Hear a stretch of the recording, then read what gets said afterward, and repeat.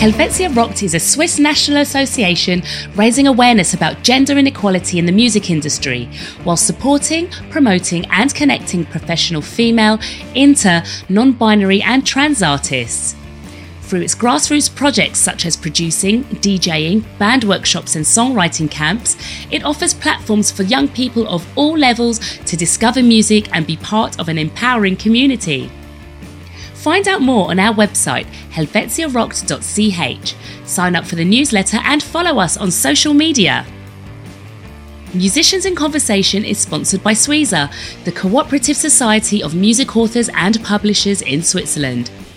Suiza is celebrating its 100-year anniversary in 2023.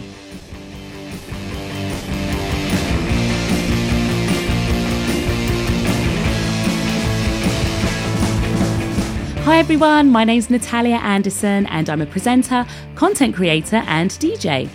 In this episode of Musicians in Conversation, I speak with Anya Della Croce, who is a production manager and tour manager, as well as the executive manager of the French-speaking office of Petsy.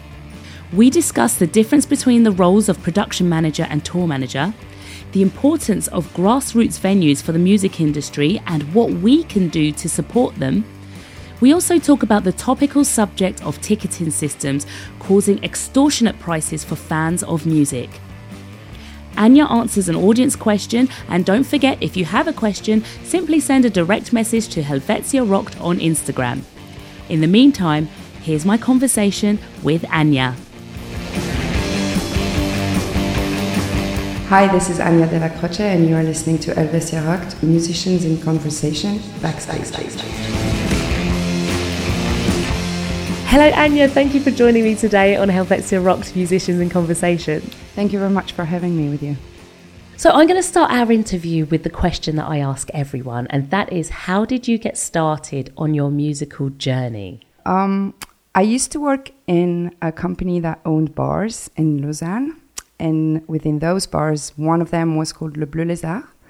And there was a little cave behind, like on under it, which is called La Cave du Bleu Lézard, which still exists today. I think I've been there. Yeah, probably you did. And so I was working as a bartender for many years. And at some point there was a position opening in the service d'animation, they called it. So basically it was running all the events, the cultural events, the exhibitions in the different restaurants, and doing the booking for this place. And I never did any booking. I think I was 19 or something.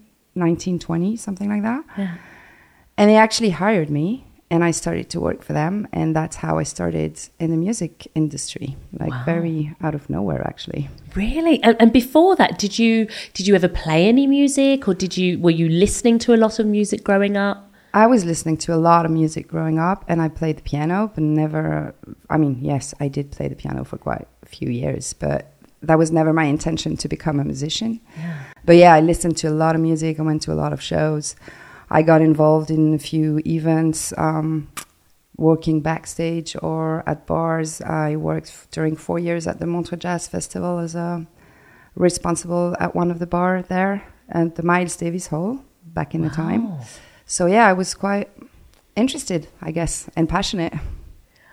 That is brilliant. I want to get into you as a production manager and a tour manager. First of all, what is the difference between a production manager and a tour manager? Well, a production manager is basically in charge of advancing a tour, which means like getting everything ready before the band goes on the road. So it would be booking the transports, booking the hotel, talking to the technical teams, preparing the riders, technical sheets. Sometimes you also have, in big tours, you have like one technical production manager and one like artist production manager. Oh, and what's the difference between that? Well, if you're doing just technical, you're just basically going to talk about everything that comes to technical. So it's backline rental or backline, lights, sound, of course, obviously. And if you are just doing production like hospitality production, it's more about everything that goes around it. So it would be hotels, transports, dinners, catering. Okay. Make sure everybody got the right information before you go on the road. Timings, of course, like what time do you arrive to a venue? Where do you park the bus?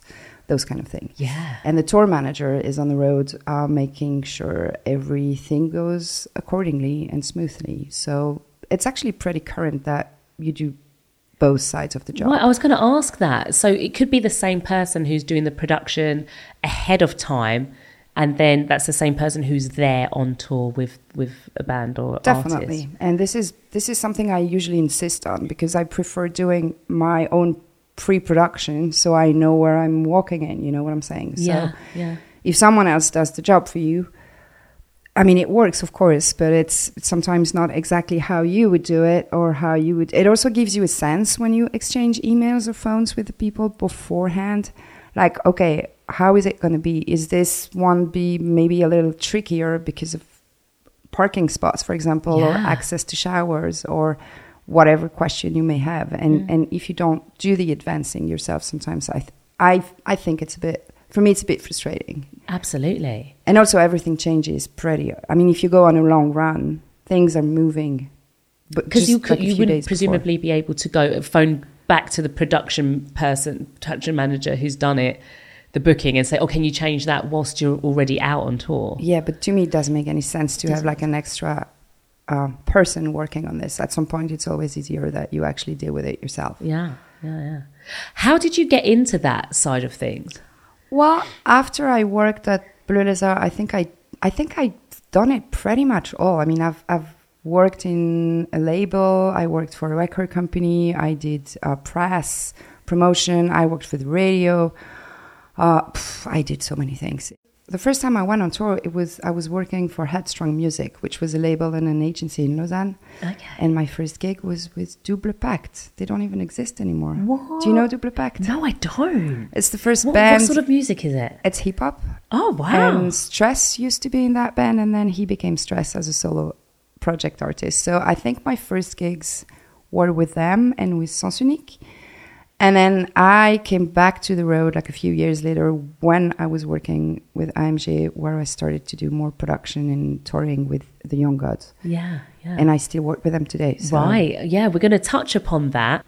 I just want to sort of find the connection between, you working in venues and then actually going on tour and production manager, tour manager, potentially different set of skills that you need to do these jobs. Like, how did you transition from one thing to another? I think I went back and forward from one and another, but I think what's interesting if you start in the music industry, and that's what I really learned, and that was really impacting for me, is that some jobs I'm really bad at it. I'm a very bad seller, for example. I used to book bands, and I don't know how to do that. But then I booked bands for a festival, so I was a buyer, which is the opposite. And I was quite okay in doing this. So, at some point, once you do different things and you test different positions, then you find yourself, okay, this one maybe I'm better. And also I like it better. And it's definitely different kind of skills. But the production in itself, still, I mean, it's still production. And my favorite thing about it is like there's no problem, there's only solutions. So you need to find solutions, but it's not going to be the same kind of production if you work at a venue or a festival than if you're on the road. But basically it's the same kind of job, I would say. What do you wish people knew about production? The kind of work that goes into it. It's very physically demanding. It's very quite stressful, I think. But what is something that you wish people knew about what you're doing? I think it's not only about production, but about the entire industry at some point. I remember having to convince my parents, especially my mom, like what I was doing was actually a job. It's not just a hobby, It's not like I'm going to shows and going to watch concerts and have some drinks. And then, of course, sometimes we do have some drinks and have some fun. That's also part of the job. Yeah. But it's a job. And so when you're on the road, you can get really, really tired and really busy because, I mean, at some point, if I just need to give one example, when you go to UK, you need to get out of the bus. When you go on the ferry, then you got to go through customs, then you get to get into London, then you get to park the bus. I think on the last tour we did in 2019, I woke up the team 3 times in one night. Oh my God. And it's like at 3:00 in the morning and you need to get up and then you need to put on a show. Yeah. So yeah, it's not easy. It can be really much fun, But you also need to, I think one thing I could say also, I remember it was one artist that used to say that to me, if you arrive with a smile on your face, half of the job is done. Which I believe can be true. Yeah, yeah. But you don't always get a smile back though. Right, because it's a lot of relationships, there's a lot of people. Yeah. Because it takes a lot to make a tour happen. You mentioned that you worked with the Young Gods, or you're working with them. Their setup is huge. Well, yes and no. Their setup is smaller than it used to be, and the production is not... I mean, it's a big production because it's 10 people on the road for 3 people on stage. Yeah. But, I mean, I've welcomed some production in my previous jobs, like as a booker at Frisson or at For Noise, where there's like a truck or 2 trucks and 3 nightliners and 40 people on the road. So there are much bigger productions. Yeah. But yeah, it's a lot of people to handle and to look after, I would say also, because that's also my job as a tour manager, is to make sure everybody's comfortable. Yeah. But I have to say I'm very lucky to be with that band because they are really, really easy and nice to work with. And we have a good team too, so that helps a lot. That's brilliant. I love it because you've been working together for so many years, so it's obvious that there's like a good relationship there and maybe a trust both ways. They trusting you and you trusting them. Yeah. It's a very male-dominated industry.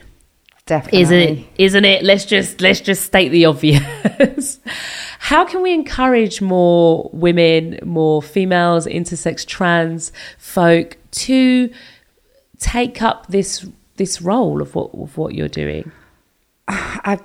It's difficult to answer that question straight away. What I can say is that for me, it was really difficult in the beginning because it is still a very, very male industry, even if there's more and more women in it. But when I started up, I mean, people would look at me and say, oh, you're just 20, 21, 22, you're just a groupie, you have no idea, you don't know what you're doing, you know. And that happened. And every time I changed job or positions, I had to prove myself again, which I believe wouldn't be the case for a man. I don't know. I mean, I didn't experience that, but I think it wasn't the case. So I think you should just, you know, try and go for it. And we're also trying at the moment.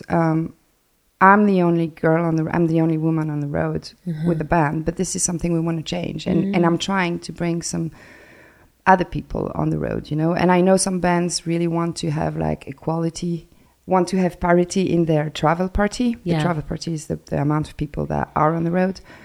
And I think it's important, but it's also, to me, it shouldn't be a criteria. Meaning, I mean, you also pick the people for their skills. So if you can have, you know, like the same skills with a woman, go for the woman for sure. Yeah, absolutely. I think I was talking to somebody recently, and they were saying that there's more schools now. You know, it's something that before you would just learn on the job kind of thing, but now there's maybe like higher education or some certain courses that people can do to maybe study production management and maybe even tour management. But is that something that you would advise? Is that a way that some people can get in? Or is it like you got to be in the trenches? No, I don't think I would advise that. But it's also because I think it's good that we get into education, and I think it's very important. But at the moment, there are more and more and more programs, but there are not necessarily more jobs. So you also got to be careful not to train too many people that will not be able to get a job afterwards. So I know nothing about those programs, so I wouldn't be the best person to advise. But I think the best way to get in is to start, you know, volunteering in a venue or in a festival, get involved, ask to be do an internship, or just reach out. Yeah. Reach out to some band or some people you know, or some people you know, some band you like, and just, you know, try to get in a team and maybe start trying to help with the merch, or I don't really know. It's just it's that's how I started actually. So, but yeah, I learned on the road. I learned on the road. And what about for people who might be thinking, oh, I don't want to be the only woman on the road, or I don't want to be the only, you know, person who's not a cisgender man on the road? What would you say? I would say there are more and more, like, there's not that much tour left with just one woman on the road. But there still are some. But then it's also a matter of how the other people treat you. And if you are going on the road for like, let's say 4 to 6 weeks, you need the respect, and you need just to be kind to each other and to look after each other. But I would understand it's not, I mean, sometimes I'm really fed up. I'm in a bus with 9 guys. It's not always easy. Yeah. But it's also the way you learn how to toughen a bit, you know, somehow. What's one of your favorite memories? What's a standout sort of memory of a tour situation that you've been on? Oh my God, that's a complicated one. I have so many memories. We laugh a lot and we talk a lot and we listen to a lot of music. So I would say probably one of our blind tests in the bus after a show or something like that, cool. You know. Or some parties or some dancing or some... And the shows. On the last tour, in the set list, there was a moment where I could actually see the audience flipped, you know. They would be... I mean, there's this one track that's kind of transcendent and very, very tribal. And you can really see the audience get into it. And this is amazing when you know the set and you know it's going to happen. But it happens every night, again and again. Yeah. And you really see them going like crazy. And you're like, okay, this is it. We're in it now. The show's going to be good, you know.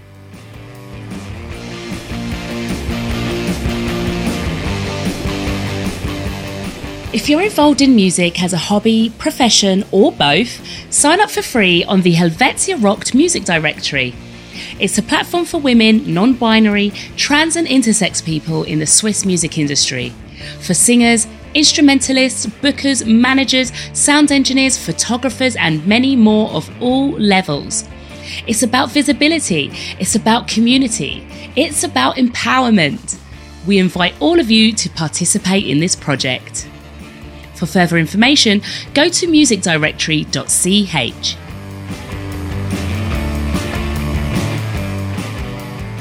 What are some of the ways that a small band or artist can tour maybe without a tour manager or production manager? There's a lot of bands that are touring without, and I don't think you need one. I think you can really be fine by yourself. It's just once it gets more international and I would say with a maybe bigger production, you just need to be aware of the responsibilities and the tasks that you will have to handle, you know. And I would say if there is like a bus, a driver, someone for the merch, like a team to, you know, manage, then it's good to have someone to do that. But it's a lot of bands are touring without, small bands mostly. Is there a stage?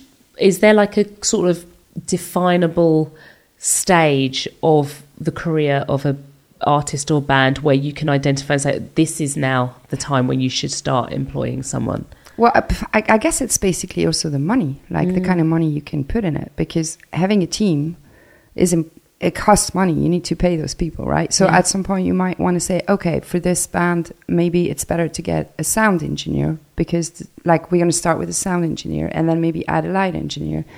And, you know, I did a tour with a Canadian artist back in the days where it was just him and me on the road. And the first question I asked to their management was like, but do you not prefer to have someone to do the sound? Because it would be also good for him to have like a proper sound engineer, not changing every night. But for them, it was more about dealing with the transports and the merchandising and having someone to look after him. So they preferred to hire me than a sound engineer. So I think it's really a question of priorities at some point. Yes. And it's not just, there's not just one way to do it. It really depends on the bands and on what you expect and also the kind of budget you have. Yeah, absolutely. You are the executive manager of the French-speaking office of PETSI. Yes. Can you explain what PETSI is, first of all? Sure. PETSI is the Swiss Federation of Non-Profit Live Music Venues and Festivals.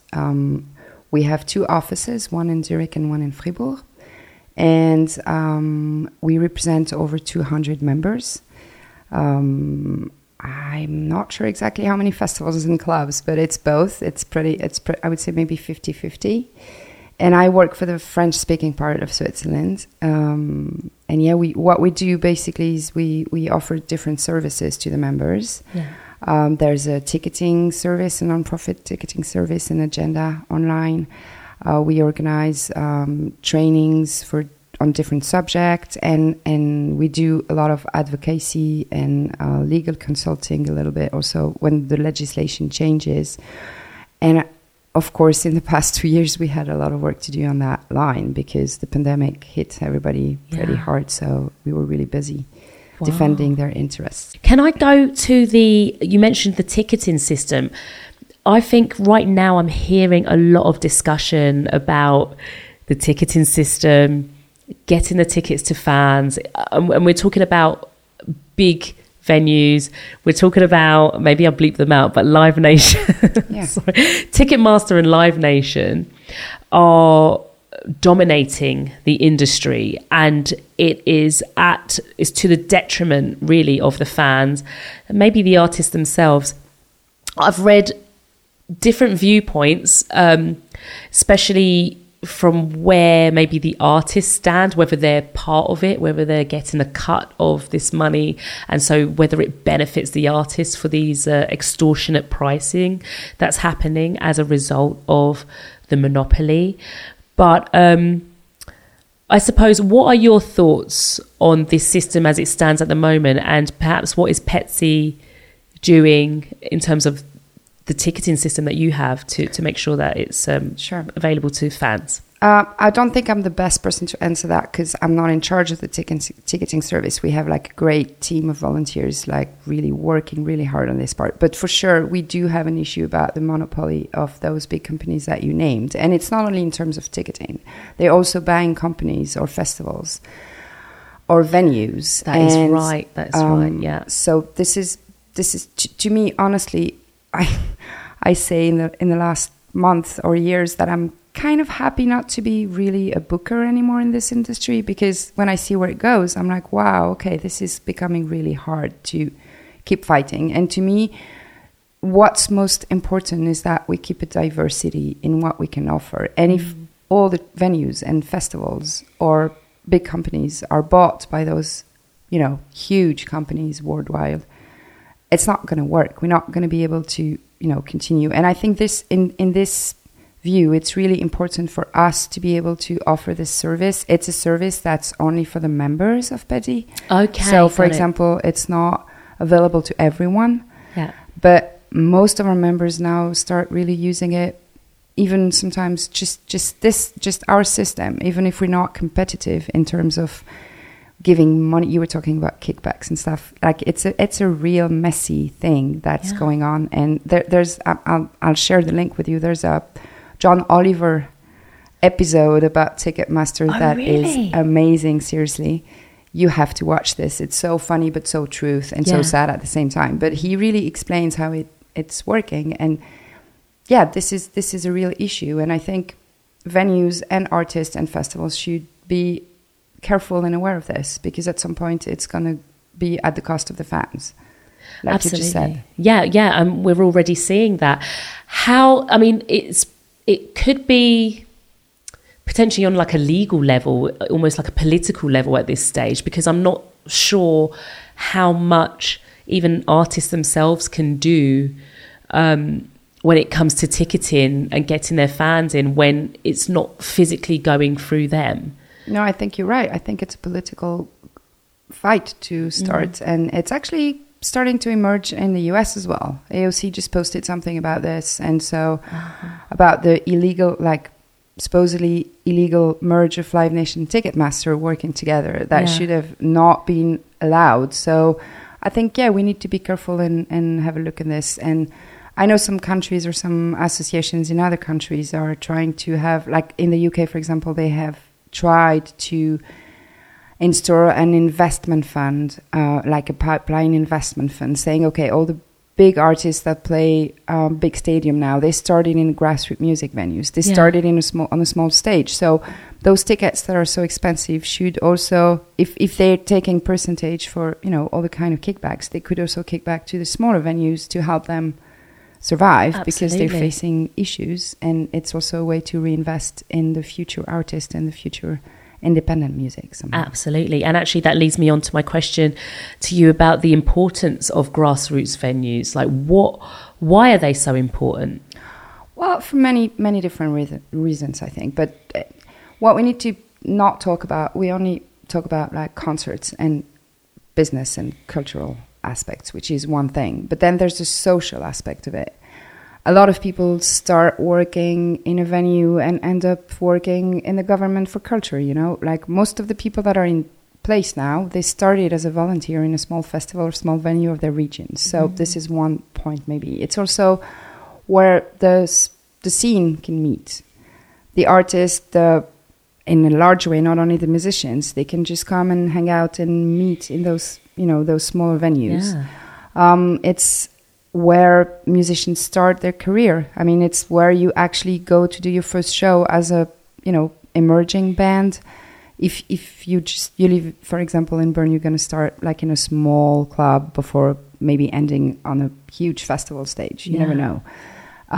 For those aspects, I think it's very important. And also in a way of education, like we were talking before, this is also where people maybe have their first job, when you're a student, you go and you just do like the door entrance, or you work at the bar, or you work at the security, or in the backstage or whatever. And this is also how you get to start to know I don't really like to call it just the business, but it's the industry. Because it is an industry. Absolutely. Sure. What can people do to support these venues, these grassroots venues? I mean, perhaps other than like buying a ticket to go, like, is there anything that we can do to support? I think, going and attending is one of them. But I think one of the main challenge we have at the moment is on the volunteering part, because COVID really, really messed it up somehow, because people changed their inhabitants. They stayed home. All the volunteers that were involved in those venues, some of them came back, but some of them really, found other interest or decided maybe it was time to switch to something else, which is completely understandable. But you should get involved, because they need the help. Like most of them are looking for volunteers or people just to. Not all of them are working just with volunteering. You can also get small fees and stuff. It's small positions, but. Yeah, and talk about it. Just, support your local scene. This is our slogan at the moment. We have like a campaign going on. And it's just to, so the people also go a bit more local, I would say. Oh, I love that as something really tangible that we could do, especially when you said about volunteering. And what I like about the act of volunteering, you're giving your time, but you're also getting back so much from the act of just being in the environment and learning and seeing. And for me, like just even talking about your career progression, I could see like a distinct line between like being somewhere, being in a venue, being in an industry or part of an industry, and getting a career out of it. That's something I think is just such a wonderful thing. Like you could literally start off as a volunteer and end up anywhere in the industry. For sure. And I think this is also where you start meeting people, and the networking in this industry is really important. So just go for it, for sure. Let's go back a bit to touring. How can artists nowadays think about sustainability when they are going on tour? It is quite a big machine, I think. Well, depending on the size of the band, but the imprint is that what it's called, or the footprint that people leave can be quite significant. So, what should some artists think about? Well, it's a big topic and it's a very difficult one. I think what we know at the moment is, as for a venue, for example, the worst is actually how people come to the venue. It's the audience.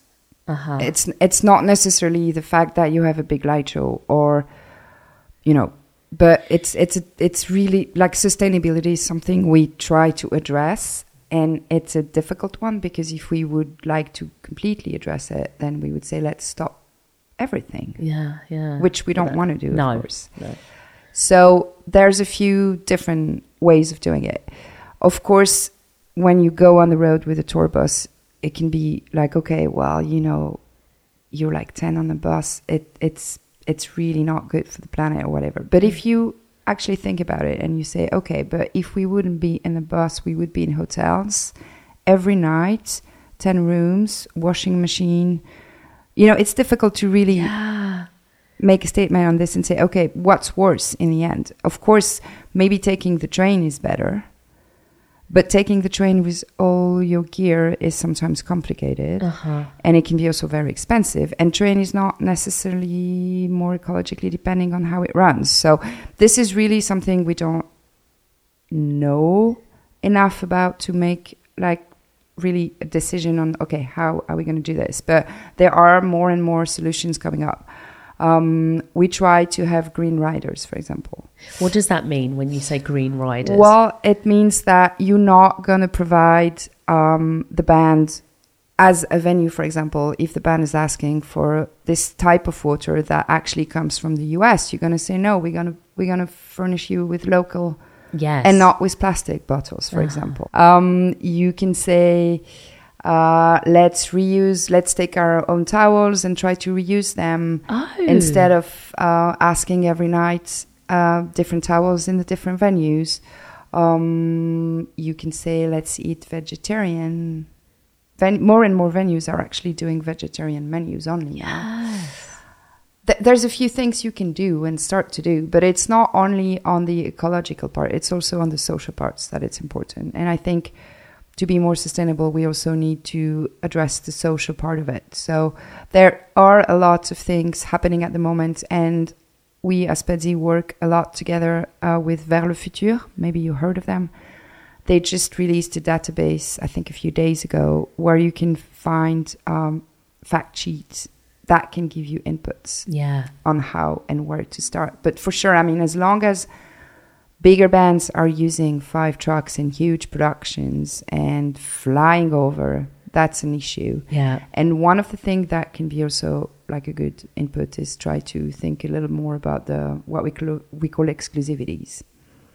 What's that? Well, the exclusivity on the show is that the management or the agent or basically it's mostly the festival, big festivals, they want an exclusive show. So they're going to forbid the band to play in other cities or closest cities like 6 months before, 6 months after. I mean, it's something that everybody does, and I'm not saying we should stop it, but just maybe rethink a little bit how we work with this. Because if there was, for example, a show in Zurich and then one in Lausanne, probably the people living closer to Lausanne would go to Lausanne, which is a smaller footprint than going all across Switzerland to see one show. But then Switzerland again is a small country, and it's not the best example for that. But I know some of the bigger festivals. I was talking with a friend of mine just this weekend who just said, well, we book big electronic acts, and most of them they jet.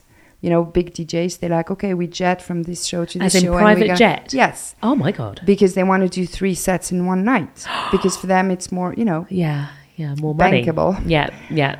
And they start as a festival to say, well, we don't accept this. So either you come and play our festival, either you just do whatever you want, but we don't want you to jet to our festival because we don't want to have this impact on the planet. So I think it's also a start for big events to start to say, okay, let's share the backline, for example. Let's try to have this when it's possible. And it's, in most cases, it is possible. We were going to talk about diversity. What does diversity mean to you in your industry? So many things. We are actually partner of the diversity roadmap. So we worked on this together with Advesia Rock, and it's a good start for us. I would say one thing that's really important is to have this in mind all the time as venues and festivals and on the road. But again, like I just said, for now, I'm basically the only woman on the road, but it doesn't mean it's not going to change. And I actually have a friend coming to do merchandising with me on the next few few gigs. So it's and the band is actually also asking for that. But it's all kind of diversity, and I think we just need to be conscious that it's important to work a lot on those kind of questions. Yeah. I think when you said that, like just keeping it in mind, it's something that it's one of those things when you constantly have it in mind, it can inform decisions. You sort of always check in with yourself. Is this something that aligns with my desire to be more diverse? If it's yes or no, like it's something. It's just a small step actually that can lead to a bigger change. Right, let's go to our audience question. This one comes from @Oddball. My question is, what kind of needs does a tour manager need to think about in terms of organization, in terms of equipment, in terms of maybe emotional support, etc., when they're about to embark on a tour with an artist?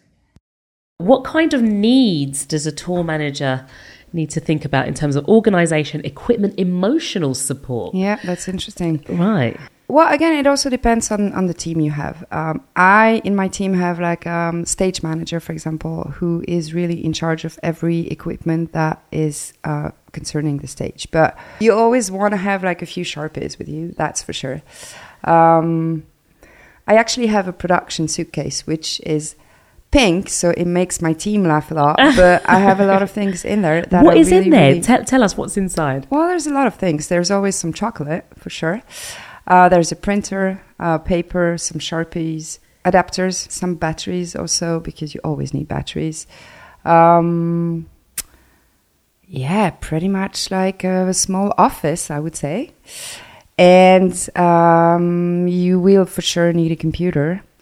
And a phone, of course, some chargers, because people are always borrowing some or losing them or forgetting them, whatever. I do have some essential oils as well. Oh, right. Yeah. Some lavender for the stress, some medicine. And in terms of emotional support, I think that's a very interesting question. I think you need sleep. You need to sleep, whenever you can. You need to drink a lot of water. You need to have some friends that you can call in the middle of the night, probably, but you usually don't have that much time. So no, I would say one thing that's important is when you go on the road, you set some rules also, and just to make sure the rules are set for everyone and that everybody's on the same page. And then if not, just make your point. And I do that at least twice during the tour. It's usually concerning the mess in the bus. And it's usually the crew, not necessarily the artist also. So, but it's just, you just need to make sure you're there for each other. It also makes it easier for you afterwards, because when you need some help or some, to talk to someone, they're also here for you. So, absolutely. Yeah. I love this really kind of practical advice that you've given us. It's so wonderful to have, it's almost like, guys, get your pen and paper and just take notes, because you can refer back to this. It's so wonderful to have that kind of perspective from you. Maybe one thing I could add in terms of, it's probably not emotional, but take a walk whenever you can also. Just get outside, because if you're like on a long run, you're going to be spending your time in the bus, in the venue. Sometimes you have a day off, so you can go to a museum or do something, but just try to be healthy. We try to be very healthy in the bus as well. And so we, usually Cesar makes breakfast for us. He made like a fruit salad or something. So it's just, this is also very important if you want to, just survive the long run. Brilliant. Listen, Anya, thank you so much for your time that you spent with us today. Thank you for your knowledge. Thank you very, very much. Thank you very much for having me.